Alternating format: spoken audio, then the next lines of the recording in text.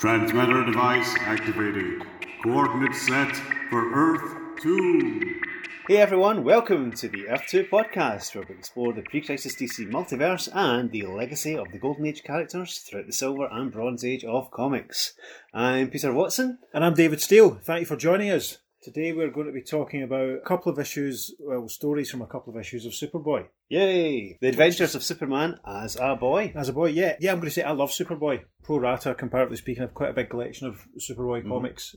I'm not really sure why. Is it just simply because it's Clark as a wee guy and there's a, for want of a better word, there's a real innocence to the stories? Yeah, almost a naivety, you know, but it's really interesting to see foundations of the character and who he became. They're always such enjoyable stories. I wouldn't say disposable, which they kind of are. I mean, you're reading this stuff. Well, it's comics from back then, yeah. so yeah. There's no massive, huge continuity implications. There's no angst. There's nothing heavy. It's just good, solid fun. Yeah, and I'm absolutely delighted that we're going to do a couple of Superboy stories at this early stage of the game. So, issue 116, which was cover dated October 1964. The cover feature is the story featured in the cover, I should say, is the Wolf Boy of Smallville, and it's got Chief Parker and Lana Lang standing as Superboy, and half a dozen or so wolves run past along the corner of Main Street, and Chief Parker on the cover is saying, "It's true, Lana, Superboy has abandoned the human race to become king of a wolf pack."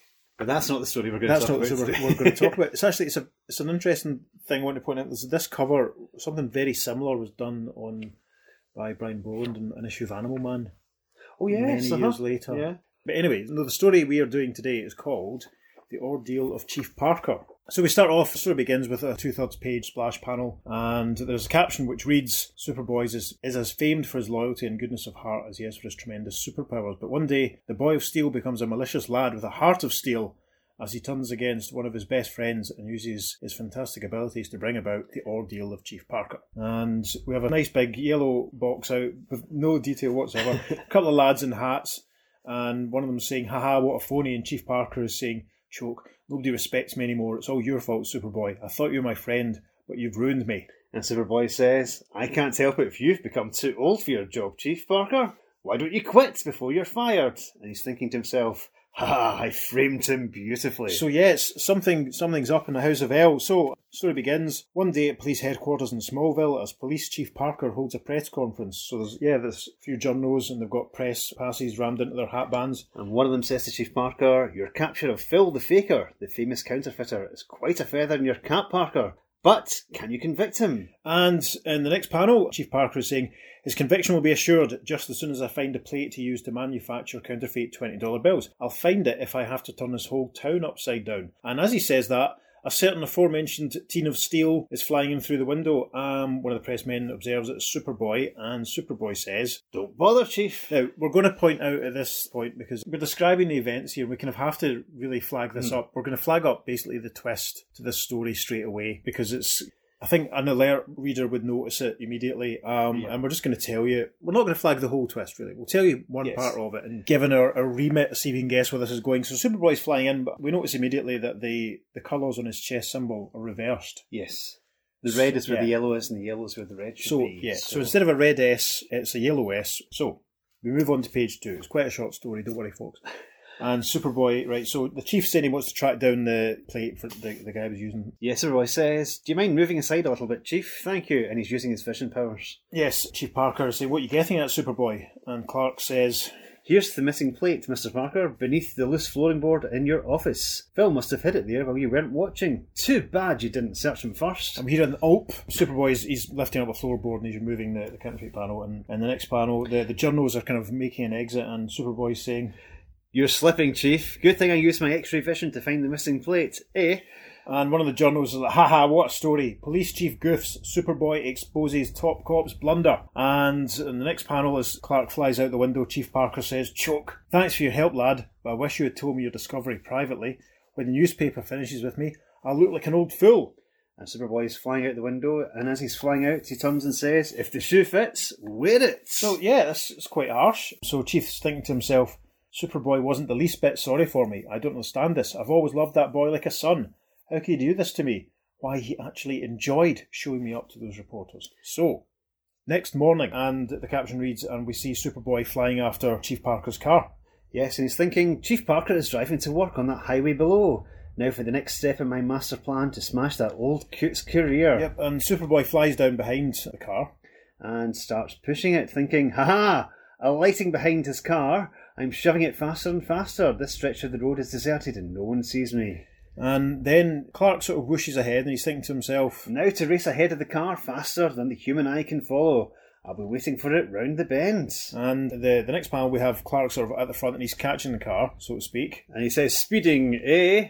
And he's thinking to himself, I'll grind it to a stop, taking care not to damage either the car or its driver. And then we see Superboy challenging Chief Parker, who's in his car, obviously. And Clark saying, what's got into you, Chief Parker? You're driving over 60 miles an hour in a 30-mile zone. And he's pointing at a big sign saying speed limit 30 miles an hour. And the Chief says, I don't know, it sounds crazy, but the car picked up speed all by itself. And then Superboy is sort of lifting the car up and flying with it. And Chief Parker's saying, choke, this will look terrible in the newspapers. And Sup says, I'm sorry, Chief, but I feel it's my duty to take you to traffic court to be punished. Good grief. We cut to traffic court and we have a judge who from the back looks a bit Julie Schwartz. And the judge is saying, Chief Parker, the story about your auto speeding of its own violation is the worst alibi I have ever heard. You're a disgrace to your uniform. I fine you $50. And yes, Superboy's thinking, he's looking at Chief Parker. Chief Parker's standing holding his hat, looking really sad. Oh. And Superboy's thinking, ha! The court reporters are taking all this down. Yep, we see a guy to the right, he's sort of making notes. So, that evening, as the Boy of Steel enters the Kent home through a secret tunnel, and we see Pa Kent, he's got a newspaper in his hand, he says, I want a word with you, son. And Sup says, yes, Dad. And Jonathan Kent is pointing out the headline of the newspaper, which reads, Superboy nabs Chief Parker for speeding. Judge balls out Parker, finds him, and Mr. Kent is saying, what's all this about? You and Chief Parker have been friends a long time. Now suddenly... he's getting exactly what he deserves, says Superboy. The minute I begin covering up someone who does wrong, just because he's an old friend, I have no right to be a super crusader for justice. If Parker deserves exposure, I'll expose him. Now let's drop the subjects. And then next morning at police headquarters, Superboy walks in on some journos and some other lads, and he says, what's all the excitement? Why are there so many FBI men and reporters? And we have a journo, he looks a bit like Private Walker from Dad's Army. Does a bit, yeah. Sort of brown suit, green tie. Slightly spivvy. Yeah, neat, very neat, thin moustache. And he's saying, a bunch of top gangsters have been rounded up. Parker will personally grill Big Gus Diller, the crime syndicate boss. And here comes Parker to begin questioning Diller. You've been giving the chief a hard time lately, Superboy, but his reputation will be greater than ever after this. So we have a sort of line-up of someone who looks a bit like a cross between the Kingpin and Lex Luthor, and another guy looks a bit like a cross between Sinestro and the Joker. It does actually a bit short. Yeah, they're on a raised platform, there's a yellow spotlight on them, and the journalist has said that little bit about Parker's reputation being greater, and Superboy thinks to himself, that's what you think. I'll secretly frame Chief Parker so you'll look worse than ever. Good grief, what's he up to? And then we see Chief Parker saying, just a moment till I put on my new glasses, and it's interesting, that's the worst lettering I've ever seen. Yeah, they've really kind of crammed, squeezed in the bubble in behind one of the other policemen. I'm not liking this, I've got to say. Why is Superboy being such a beep, expletive deleted? So, the Chief has put on his glasses. Superboy thinks, chuckle. With my heat vision, I'll melt the lenses of the Chief's glasses slightly, just enough so whatever he sees will be blurred. And he does that as we speak. Our next panel shows the lineup. A moment afterwards, I should say, as Parker looks towards the lineup, this is what he sees. And we see the guys that have been in the lineup, and they're looking a bit sort of distorted, and the Chief's thinking to himself, everything looks distorted to me, my eyes are acting up, but I've got to go through with this. And he continues, okay, Big Gus, start talking, we've got the goods on you. And then the reporter points out that he's saying, hey, you've got the wrong man, Parker.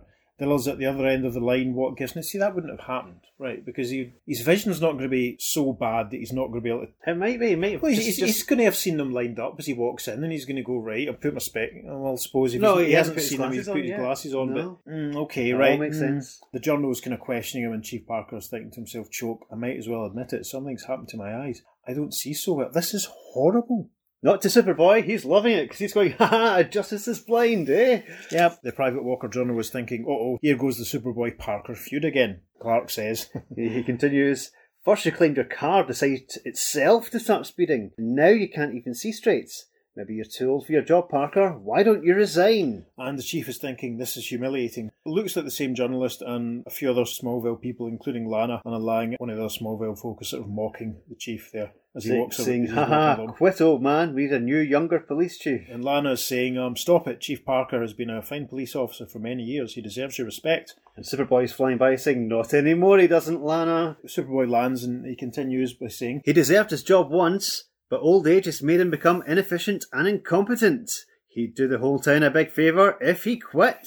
And Lana says, what a horrible, cruel thing to say, Superboy. And then Parker says, can't you give me a chance to redeem myself? Don't turn everyone against me. I know I have years of good service ahead of me. The Superboy responds, why don't you stop whining and face up to the truth? You're finished, washed up. Who needs you? Quit! Quit!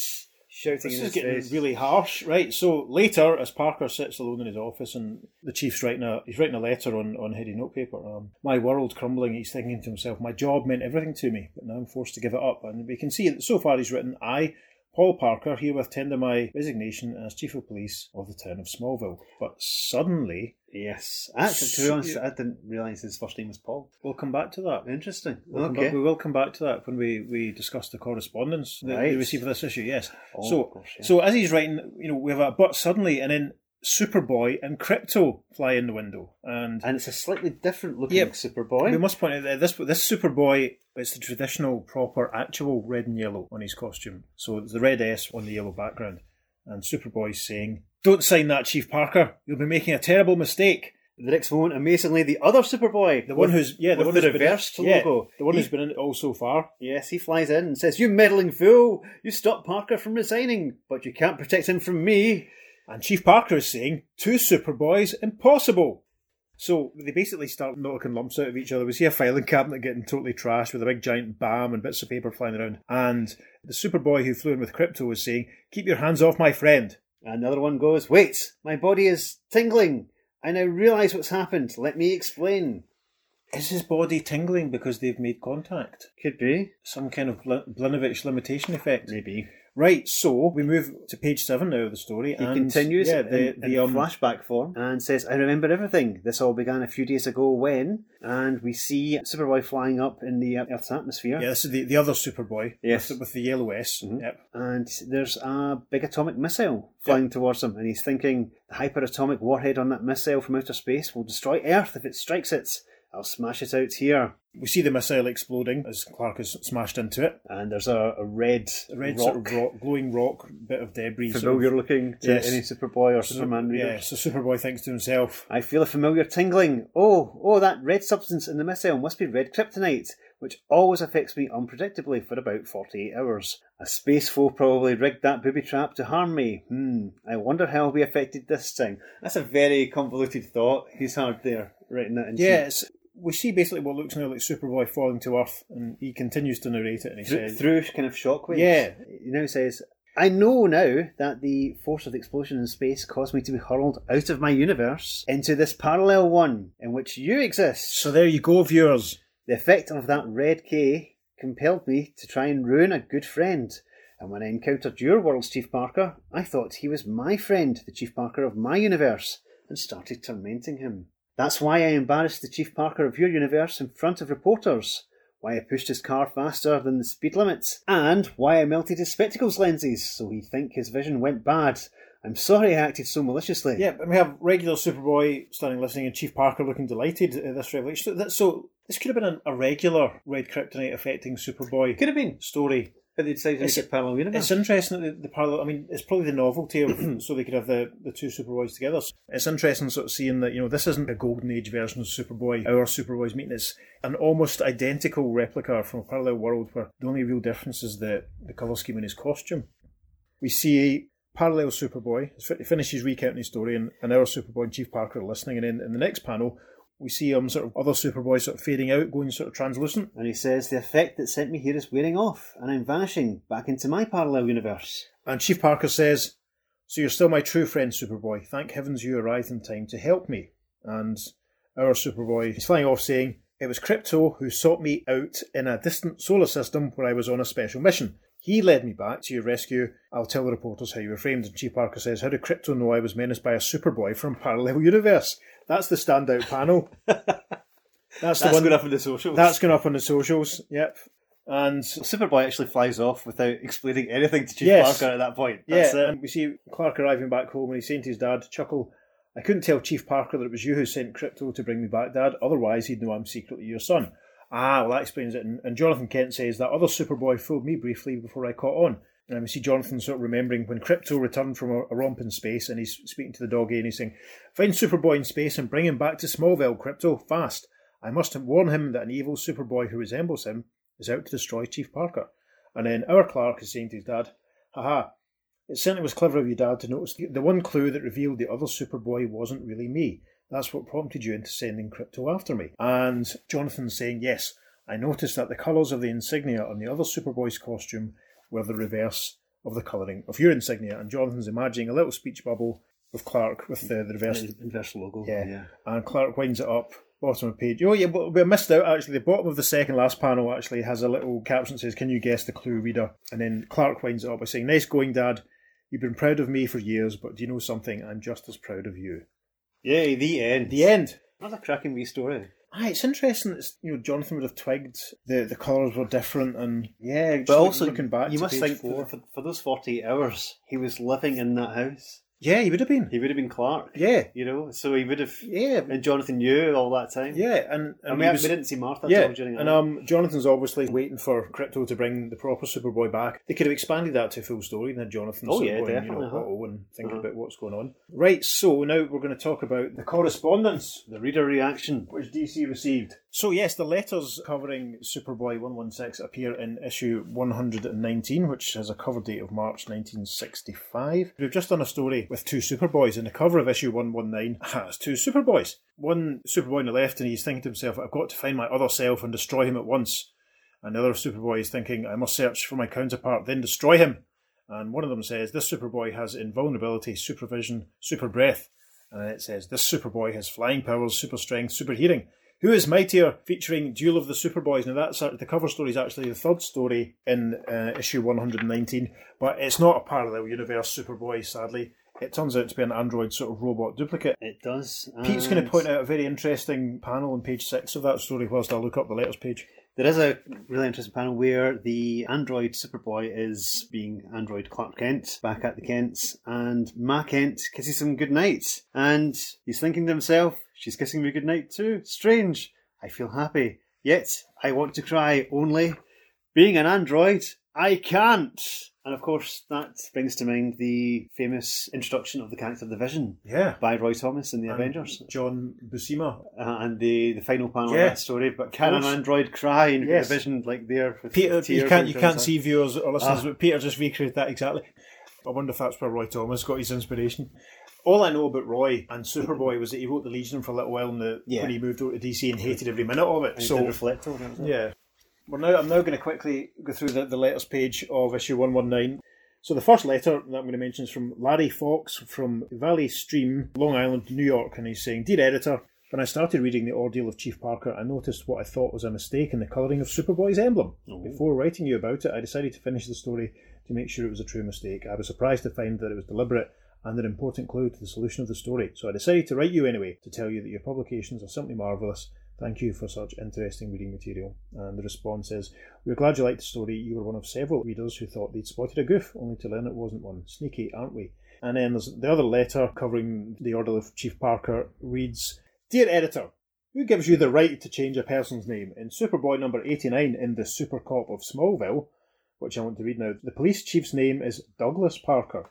In the Ordeal of Chief Parker, he signs himself Paul Parker, and that's from Neil Telefore from the Bronx in New York. And the response to that is, the reason Chief Parker signed his name incorrectly was that he was upset and appalled by the conduct of the parallel world Superboy. I'm appalled at that answer. That's rubbish.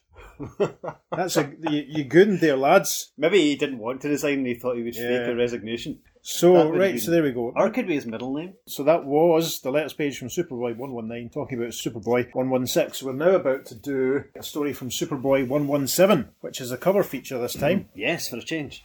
And this is Superboy and the 5 Legion Traitors. So you know what that means?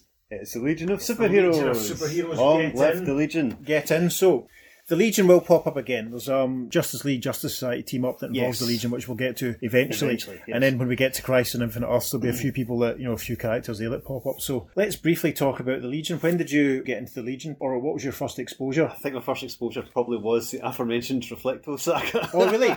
Yeah. Right, okay. That was one of the first ones I remember getting, an issue of Legion that had that story in it, or had part of that story in it. Right. And also the one where Brainiac 5 is insane and they've got the machine that tries to fix his insanity, which is a great story. It's like a holodeck almost that he's in. I think my first exposure to the Legion must have been around the same time. Now, one of my memories of getting them off the spinner rack was getting an issue of Superboy in the Legion, but not really liking it very much. Because Superboy wasn't in it much, and there was a weird guy with green skin, and there was a weird guy in a red shirt with a weird symbol and weird kind of piratey boots, and there was a weird guy in a red outfit with a blue cape, and it just went right over my head. And I think going forward, that's one of the things that had me sort of sticking to Super Friends and Justice League and DC Comics Presents. Wow. When did you become a proper Legion fan? Was it the aforementioned Reflecto stuff? Was it something that stayed with you, or did you have a tipping point? I picked up a couple of issues after that. Again, comics weren't really everywhere until you found a comic shop. And every now and then I'd see a Legion cover, and obviously you've got lots of characters in the Legion, so I thought it's more bang for your buck, as it were. So another one I got early on was the one where they're trapped in the asteroids. Oh yeah, I know the one you mean. Like the icy surroundings, as Timberwolf and Saturn Girl have their kind of, flirtation, which is all very interesting. It's all high drama in the Legion. Yeah, reading especially late 70s, early 80s Legion, you realise that it was, in some ways, it was kind of light years ahead of a lot of what other DC stuff was. Absolutely, Very, very Marvel style, very much in the style of, what I would say, I would compare it to the FF or the John Byrne, Chris Claremont X-Men, because proper consequences of the characters, proper detailed characterisation. The first Legion story I think I probably became aware of them was the Legends crossover that DC did. Because there's the issue with Cosmic Boy in the cafe sort of having a cup of Java, and he's talking about the print of the newspaper coming off in his gloves. So I was aware of him then, and I had a couple of issues that, at this point I was still principally a Marvel guy. Late 86, early 87. It was one of my main sort of supply places in Paisley, getting comics had shut, so I was just really picking up what I could find, and I got a few DC comics around that time. I remember getting a couple of issues of the Cosmic Boy miniseries, but also 2 issues of Superman that were involved with the whole death of Superboy. Spoilers storyline. Yeah. I think there's an issue of Superman that the covers, it's based on a John Byrne Fantastic Four cover. Yeah. So I think it's issue 8. I had that issue of Superman. He actually picked all the characters for that story. Yes, because that's right. analogues of course, yeah. So Block for the Thing, Sunboy for the Human Torch. Yeah, Brainiac 5 for Reed, and who's the fourth one? Invisible Kid. Yes, of course. Invisible Kid 2. Mon Dieu. Yeah. I mean, that was about 86, early 87. I was kind of aware of them, but I didn't become a proper dyed-in-the-wool fan. I can date this quite particularly. Summer 1993, Steve Montgomery of ACA. We were in ACA, and I remember Steve really clearly recommending, it was round about issue 37, 38 of the 5-Year Gap series. I'm recommending that to Scots, and just read this, let me know what you think. The good thing about the 5-Year Gap was it was quite accessible. You didn't really Yes and no. You didn't really... It threw everything at you at once. But you could, because it did that, you could read it. You didn't need to know the 30, at that point, maybe 30 years worth of storyline. And of course, Legionnaires started, and the SW6 batch, kids who were basically sort of young versions of the now adult team, where they were sort of hanging about. 93 was kind of year zero for me as becoming a Legion fan. That was when I managed to ingrain in my brain all the home planets and all the secret identities and all that stuff. So I remember by late 93, when I was working in Stateside Comics, that was the book I was recommending and trying to force on every regular customer. And then you had the Who's Who in the Legion as well, which basically filled in all the gaps. Which I mean, invaluable. 93 was when I was reading the 5 year later stuff, but starting to pick up issues of the Baxter series cheap, starting to collect issues of Superboy and the Legion. So yeah, big Legion fans. So it is an immeasurable thrill that we're going to do Superboy and the 5 Legion Traitors from Superboy 117, cover date December 1964, on sale October the 1st, 1964. Now I'm reading it from the Black and White Showcase Presents Legion of Superheroes collection. So, on the cover, we have some Legionnaires in what looks like, I suppose it must be Clark's classroom. Looks like Smallville High, I suppose. The teacher is saying, "We're honoured to have you, members of the Legion of Superheroes, visit us from the 30th century. Would you demonstrate one of your powers for us, Ultra Boy?" And Joe has stood up. Jonah Ultra Boy, called Jonah because in his original story he's swallowed by a giant space whale, basically, isn't he? Yes. And that's what gives him his powers. So it's alluding to Jonah from the Bible. So there you go. You don't say we're not teaching you anything. I'm sure there are podcasts available in the Bible if you wanted to investigate that further. Yeah. So Ultra Boy is scanning Clark Kent, and with his penetra vision, The trick about Ultra Boy, we should probably mention, is he has various different superpowers, but he can only use one at a time. Handy when he has his Legion flight ring as well, because he doesn't have to use his flight. So he's scanning Clark, and we can see through Clark's clothes that Clark has his Superboy costume on, and Ultra Boy saying, "My penetrative vision shows that Superboy's secret identity is..." And Superboy's thinking, "Gasp! My friend Ultra Boy is about to reveal that I'm Superboy. Why is he betraying me?" And the caption, Superboy and the 5 Legion traitors. So we begin with a splash page of Clark standing, sort of just waving up to the sky, and Lyle, I should use a superhero name, shouldn't I? Yes. Invisible Kid, Ultra Boy and Chameleon Boy are flying ahead, with Element Lad and Brainiac 5 sort of catching up behind. And the caption reads, "What is life without friends? Mighty as the Boy of Steel is, despite his fantastic powers and tremendous deeds, his existence would be lonely, except for the warm friendship he enjoys with his fellow members of the 30th Century Legion of Superheroes." But see what happens on the shocking day when Superboy's amazing super friends... Superboy's amazing super friends... That's a crossover. That's interesting, isn't it? That's an amalgam comic right there. When Superboy's amazing super friends turn suddenly into super enemies. Here's a story you'll long remember, the surprise and instant tale of Superboy and the 5 Legion traitors.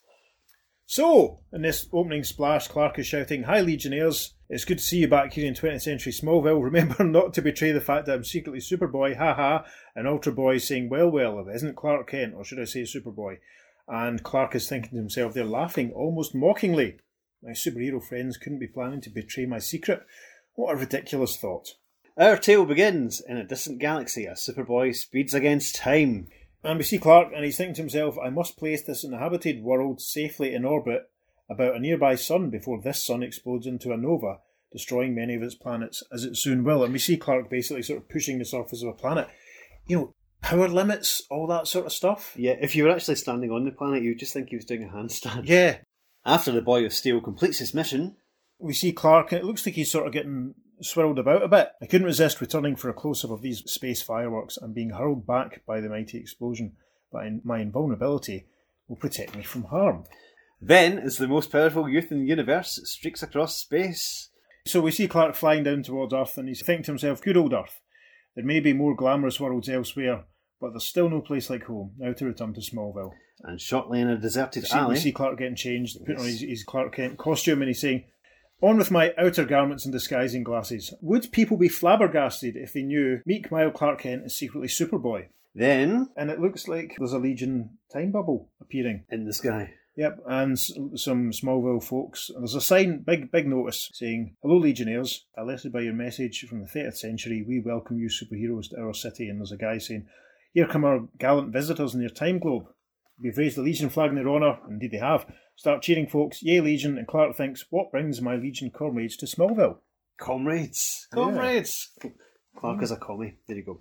Minutes afterwards. And the time bubble has landed and a few Legionnaires emerge, and Ultra Boy is saying, on behalf of Invisible Kid, Chameleon Boy, Brainiac 5, Element Lad, and myself, Ultra Boy, thanks for the kind reception. Now, this is a Legion trope. It's basically had to kind of introduce every single character each time they turned up, because that was the nature of comics back then. Of course, yeah. I mean, they always worked under the assumption that any comic could be someone's first, so you had to know what was going on. And you'd basically explain the powers as they went along as well. See, and that was the interesting thing I remember about coming to the Legion via the 5-year gap sort of period, was that oft times they didn't do that. You just, who are these people? You had Tenzo Kem, you had Richard Kent Shakespeare, you had Rock, you didn't, you was Joe, you didn't, and even some of those like Kent Shakespeare didn't exist before. Exactly. Exactly. So yeah, Joe's made that little pronouncement, and they're standing outside the Smallville Research Laboratories, and so we see Clark thinking to himself, they've taken care not to recognise me openly before everyone. Good.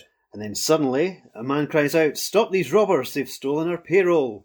Yeah, and there's some dodgy-looking lads with guns and hats and briefcases, and they're running out, and one of them's saying, "Don't nobody interfere, we'll kill if we have to. Into the getaway car, men." Yep, and then we see Ultra Boy tipping a car over. Haha, now that I've overturned your auto with my ultra strength, it won't be of much use to you. Quick, let's grab that other car. Shouts one of the baddies, and then Brainiac 5 says, "Disappear, Invisible Kids." And Invisible Kid says, "Good idea, Brainiac 5. They can't shoot at someone they can't see." Hey, we see Lyle sort of fading out, and then in the next panel, Lyle trips them up.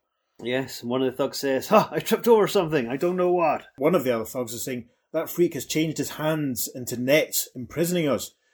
But though he has the power of super disguise, bullets will kill him, and Element Lad leans into the panel and says, "Not if I can help it." And this, we should probably point out, Chameleon Boy is a shape changer. Yes, from the planet Durla. As his name suggests, and it's interesting that he's just changing what looks like his fingertips. Usually he just changes his entire body into something else, usually like a big space dragon or like a tiny insect or something. Yeah. It's very unusual for him to just change part of himself. One of the thugs is firing his gun, and what in blazes, the bullets just bounce off him. An Element Lad says, "Because I changed the lead into rubber with my super transmutation ability. They don't call me Element Lad for nothing." This is good because we're getting demonstrations here, because Brainy has the idea for Lyle to disappear. Yep.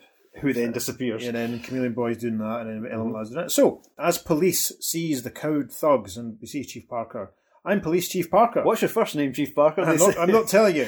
"I'm Police Chief Parker. Thanks for subduing those robbers. I sure wish I had you in my force. Can I show you the town?" And Ultra Boy says, "We'd rather roam around on our own now." Ultra Boy is miscoloured in my copy. His hair is blonde. Blonde, yeah. I know you get the black and white. Yes, so. I can see that. It's very strange. Okay. So, we have a dissolve in the captions saying, Later, as Clark takes a shortcut toward his home. So Clark's looking up and the Legionnaires are flying past, and he says, "Hi there, fellows. Hope you enjoy your visit here, but be careful not to say or do anything that would reveal my secret identity accidentally." And Clark thinks to himself, "Is it my imagination, or are they smiling strangely?" And it looks like they're all grinning away nicely. And then we cut to a classroom. It is a dark grey day as Clark reports to school next morning, and the sky is overcast with storm clouds. The sky is overcast with storm clouds, eh?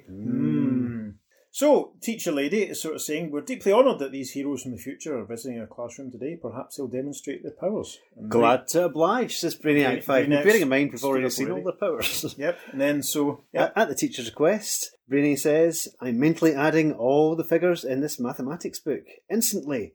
The total is..." Yeah, good luck reading this. The total is... 13,895,117. Shall we put that panel on the socials? Yes, I think we should. Yeah. Okay. Gasp, correct, Brainiac 5. My brother wrote that book with an adding machine. He arrived at the same figure, only it took him weeks to get it. Your computer mind is fabulous. And teacher continues, and she says, "Invisible Kid, would you please tell us about the strangest cities of the 30th century? Lyle says, "I'll do even better. I'll concentrate on my Mentazo ring, which will project my mental pictures of them." And so we see Lyle holding up Mentazo ring. Probably not even his Legion flight ring, is it? No, it's not. And he's projecting out from it, and he's saying, "Behold, Mikago, a living city on the planet Inanor, where all normally inanimate objects, buildings and machines are alive and intelligent. Its human creators perished centuries earlier." Interesting. That's very Doctor Who annual from 1965, isn't it? And then the next panel, Lyle continues to project and says, "Presenting Necropolis." So the first thing that Lyle it does look like buildings and cars kind of walking about, doesn't it? And the next one, it looks like roughly shaped people's... Ghostly figures in like a lava... Yeah, and so Lyle is saying... Almost hellscape. Presenting Necropolis, which is within a volcanic crater on the planet Stzl, STZZL. The Phantom City is inhabited by spectral beings who resemble aliens who once roamed long-dead worlds. Necropolis, which could be out of Judge Dredd or indeed out of Glasgow's West End.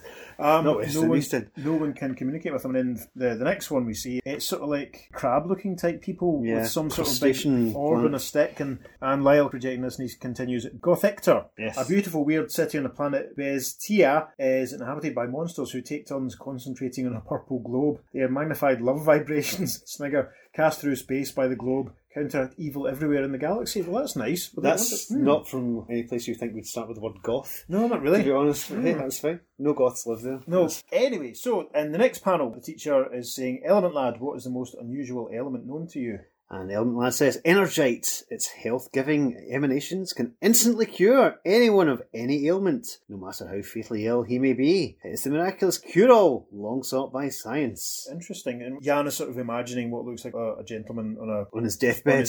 And then he's holding out a lump of Energite, and he's looking much more cheerful. So the teacher continues, "And now would you please demonstrate one of your powers, Ultra Boy?" And this takes us to the cover image, and Ultra Boy is saying, "Yes. My penetrative vision reveals the secret identity of Superboy." He's scanning Clark. We see the uniform through Clark's jumper and shot. Clark thinks to himself, "Gasp.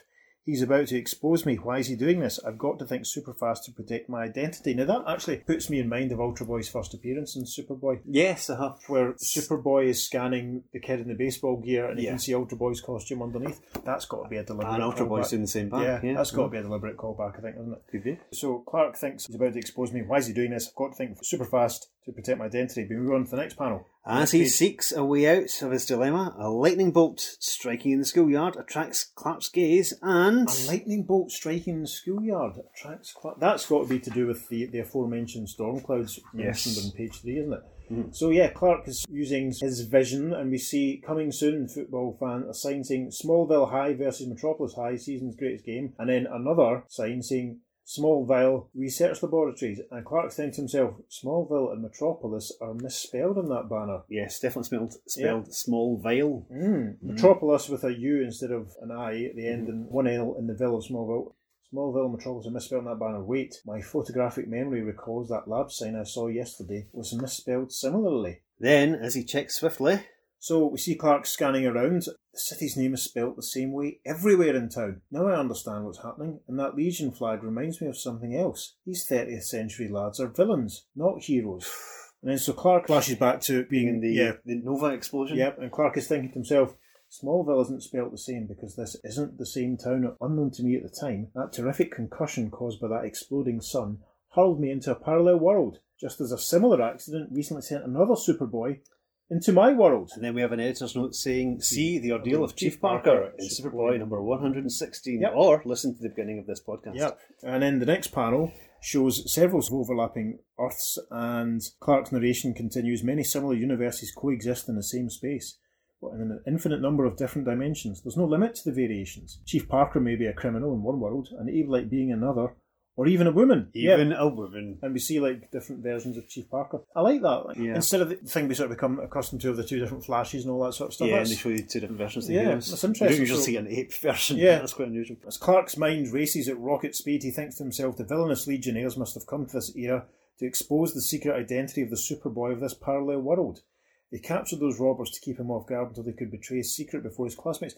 Why is he making the leap that they're villains? What's the giveaway? We shall read on and find out. So then Clark continues to think to himself, this world Superboy must have been away on a mission all this while, and we see him using some more of his supervision. I was right. My supervision sees him returning from overseas. I've got to act fast. I'll need his aid in order to help protect his secret identity. Now, bearing in mind all this happened in an instant before Ultra Boy can actually say what he has revealed. Yep. So that entire page is Clark sort of obviously thinking very quickly on his feet. We move on to page 6, and Clark is thinking, first things first, because it's so dark outside due to the upcoming storm, the electric lights are on in this room. I'll turn the switch off with a puff of super breath. And there's an inset panel where he does just that. We see some switches being clicked off. And then we continue with Clark thinking to himself, now under cover of darkness, I'll melt the surface of this medal I was given recently on another planet with my heat vision. Next, while the medal is still soft, I'll use a hairpin I noticed on the floor. God, he must be moving at speed here. To etch a message that will fully explain this crisis. And then so we get a long shot of Smallville High, and Clark flung the medal out the window. Then he's saying, and now I've tossed the medal out through an open window, so it will sail directly to the Superboy of this parallel world. He's nearby now. Then I'll puff that light switch back on again. They'll assume the electric storm caused the momentary light failure. Clark's thoughts and actions have taken only a few seconds. Indeed. And the teacher says, the lights are on once more. You were saying, Ultra Boy? And Joe says, actually, evil parallel universe Joe says, Clark Kent is secretly Superboy. As he says that, the Superboy of this parallel world flies in the window. And he says, then who am I? And Clark thinks to himself, phew, he got my message just in time. Enraged by the failure of their plot, the young supervillains leap to attack the newcomer. And Superboy says, don't be alarmed, anyone. This anti-gravity paralysis disc has a temporary suspended animation effect on these super troublemakers. And our Clark from our regular Earth thinks to himself, he must have quickly taken that disc from among his trophies after I tipped him off. Because Superboy is holding this disc that's got a beam projecting sort of beam coming out, and so, Lyle and Rainier are also trapped in it. So all this has happened in the space of about 2 seconds. Yep. That's fantastic. Moving on to page 7, and the newly arrived Superboy sort of flying off. Flying out of the school with the suspended Legionnaires, saying, I'll take these rascals from the future away, where they can't harm people of this era. And going with the red hair, this is the parallel Lana Lang. She's saying, I guess that Ultra Boy phony didn't know Timid Clark is the last boy on Earth who could possibly be Superboy. What a laugh. The last boy on Earth. Some commandy foreshadowing. We're reading far too much into this. And Clark is thinking, in this world, Lana doesn't suspect Superboy's identity. Later, as Clark changes unseen to his Superboy identity and joins the parallel world Superboy in a deserted area. Yeah, and the parallel Superboy is saying, we're almost like identical twins. If not for your clever warning, my great secret would have been exposed. And our Clark thinks, I'm sure you would have done the same for me. And as they're having this conversation, you've still got suspended Legionnaires. Yes, being held in the beam above above World Superboy. Yeah. And he continues, but tell me something. How did you know these youths from the 30th century weren't really Legionnaires? And our Clark is saying, while checking up on the different spelling of the town's name, I noticed that Legion flag. And suddenly I recalled that those super lads didn't salute the Legion flag when they arrived here, though the Superhero Club constitution requires them to salute it at all times. At all times? All times. How does he know it's the same in this parallel universe? Can you help me move this box, Ultra Boy? I can't, certain girl. The box is quite heavy and I need to use this hand to salute the flag at all times.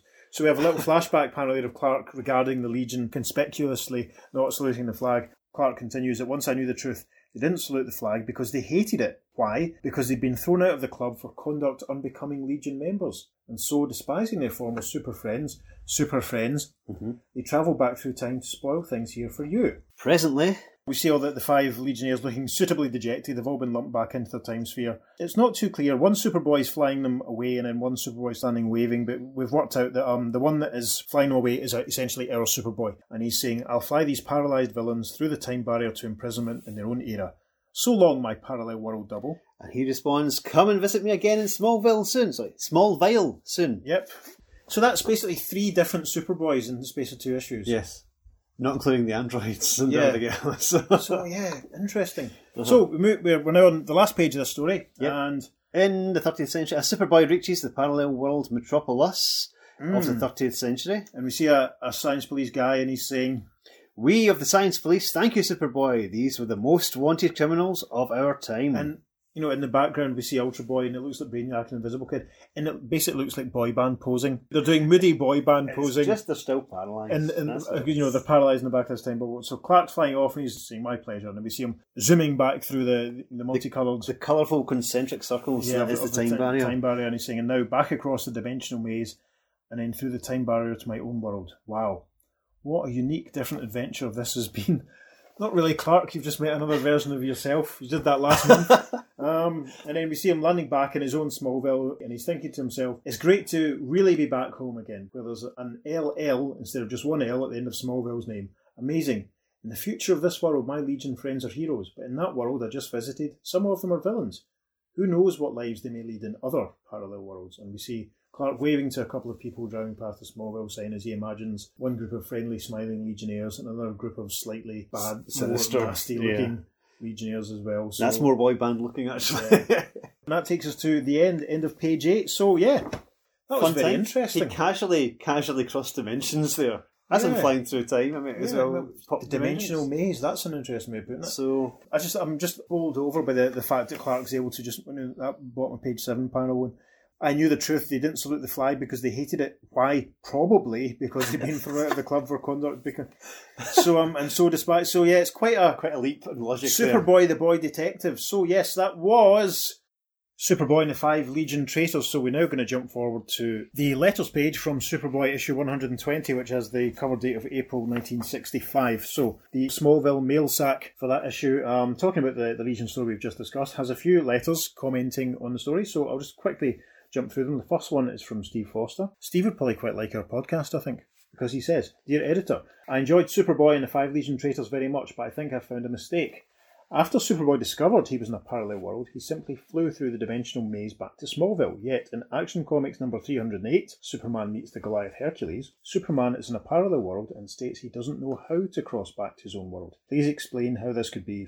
So yes, Action Comics 308, as we've discussed previously. And the editor responds to Steve, Superboy was hurled into the parallel world by the force of an exploding star. By using his super memory to reconstruct the direction, speed and other factors, he was able to return to his own universe the same way. But in the action story, Superman was sent into another world by a freak lightning flash, which caused a dimensional warp. If he had tried to fly back, he might have wound up in any one of countless parallel worlds. Luckily, a second lightning flash returned him to his own dimension. Which, as we've discussed, is one of the classic ways in these Silver Age comics to travel between dimensions. Yep.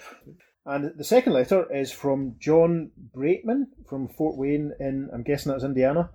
Dear Editor, on page 3, panel 3 of the 5 Legion traitors, Ultra Boy has blonde hair. On the cover and the rest of the story, he has brown hair. How come? And the terrible response is, we'll bet Ultra Boy himself is dying to find out the answer to that one. Oh. And the final letter, Dear Editor, this is from David Shestokas, LaGrange in Illinois.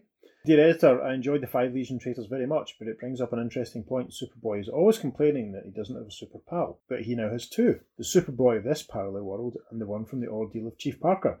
Why not have them get together and play super games? The other Superboys probably long for super pals also. We'll keep your idea in mind as a response. However, have you forgotten that the Boy of Steel has a whole club full of super pals? The Legion of Superheroes. So, having looked at those couple of Superboys, there's one other very slight Superboy Legion of Superheroes related thing that we must mention. Yes. It's not a full story, unfortunately. It's a little moment from issue 325 of Adventure Comics, which was actually published in August 1964, just before the Superboys that we just talked about. I will quickly give you the synopsis for Adventure Comics 325, just to give you an idea of the story. So the story is called Lex Luthor Meets the Legion of Superheroes. Khan, a world inhabited only by criminals, is run by strange beings known as the Brain Lords. The Brain Lords. It's great. The Brain Lords. It's fantastic, isn't it? I wonder if they tie into the Brain Worlds. Yeah. Oh my god, this is our mini-series that we're going to pitch. Anyway, Matter-Eater Lad and Triplicate Girl journey there hoping to capture the Chief Lord, Atro, and take him to Earth for punishment. During their attempt, Atro and the other Brain Lords alert the populace who try to prevent their escape. A strange craft suddenly appears to save them, and all return to the superhero clubhouse on Earth. There, the mysterious rescuer reveals himself to be a young Lex Luthor, who's apparently come visiting from the 20th century before the tragic accident that turned him criminal. The Legion vows not to tell Lex of his fate and attempts to entertain him instead. Mon-El and Lightlass inadvertently reveal the secret, however, and Lex is informed of his destiny. Since they cannot alter history, Lex leaves them, only to secretly double back and snatch away the wig which had disguised his baldness. Just be cool about it, Lexi. His previous attitude was a charade, and his real goal is to ingratiate himself with the heroes and then kill them. Supposedly reconstructing a dissolver ray he saw on display in the clubhouse, Lex summons various Legionnaires to different locations and then disintegrates them with the ray. Actually, he has built a disguised Phantom Zone projector instead. From inside the zone, Mon-El instructs his fellow members to use mental commands to force Lex to release them. This occurs on television before a galaxy-wide audience, and the heroes destroy the projector. They then allow Lex to return to his own era in humiliation, a laughingstock on hundreds of worlds. There we are. I know. Now, you may be wondering why we're even mentioning that. Not a single talk of parallel worlds Well, or legacy there. On page 4 of chapter 2 of the story, there is a moment when Lex is sort of looking at the, he uses a quote, a time and space super console that can tune in on Legionnaires wherever they may be, and he shows Lex what they're all doing. So he sees Superboy in the past, and he sees Supergirl in the past, and he sees Saturn Girl taking part in a circus, and we see, interestingly, given that we've mentioned Atlantis a few times already, we see Ultra Boy in Atlantis using his ultra strength to repair Seaquake damage. Interesting. Yeah. I sounded like Vic Reeves there. It's like the man with the stick's helmet. Ultra Boy is in Atlantis using his ultra strength to repair Seaquake damage. And finally, we see Chameleon Boy and his pet Protey 2 are visiting their parallel world doubles in another dimension, and there's a panel, which will stick in the socials, of Chameleon Boy and Protey, and Chameleon Boy shaking hands with another Chameleon Boy, and that's it. Which is bizarre, the fact they can actually travel to another parallel universe and it's not really used. It's never really used as a story point in Legion. It's so casual, isn't it? Yeah, it's weird. I mean, it's become a really recognisable and often used, I don't like the word trope, but I'll say it, trope. The word trope is a trope. It is, isn't it? Doctor Who's only done it a couple of times, parallel universes with, because there's that excellent John Pertwee story, Inferno, and then the wee Davy Cyberman story. It's the only ones I can think of off the top of my head. But the really famous sort of parallel universe mirror sort of, is Mirror Mirror, the Star Trek episode. Yes, Spock with the goatee. Yeah, aye. Because that's where the whole cliche of evil double and all that sort of... Because remember even in Knight Rider when an evil version of Michael Knight turned up, with it had a goatee, Although technically Michael Knight is a good version of him. Yeah. Because he was Michael Long and got plastic surgery to look like him. That's another podcast. We're going to be starting our Glennie Larson influence podcast before too long. But yeah, the Star Trek episode went out in October 1967, so that's a couple of years ahead of where we are at the moment. I can imagine the Jim Shooter, Kurt Swan sort of Legion doing a brilliant 2 or 3 issue story. Yeah, that would have been great. That would have been, Legion evil doubles, no one knows who's who, and mixed up, and been clues throughout. And they were all about traitors in the Legion, and that's a perfect way to it would have been really, it would have been really, really good. So I mean, it's interesting in this, the second of the Superboys that we've covered today with this parallel Legion. To me, it's baffling. They never did more with that. They never came back. But what do you think? Please get in touch with us at the earth2podcast@gmail.com and we'll give you a shout out on the show. And also follow us on Facebook and Instagram. You can find us at the Earth2 Podcast on both. And on Twitter at podcast_Earth2. That's the number 2. So, thank you for joining us on our journey. And we'll talk to you next time on The Earth 2 Podcast. Transmatter cube activated. Return coordinates set for Earth Prime.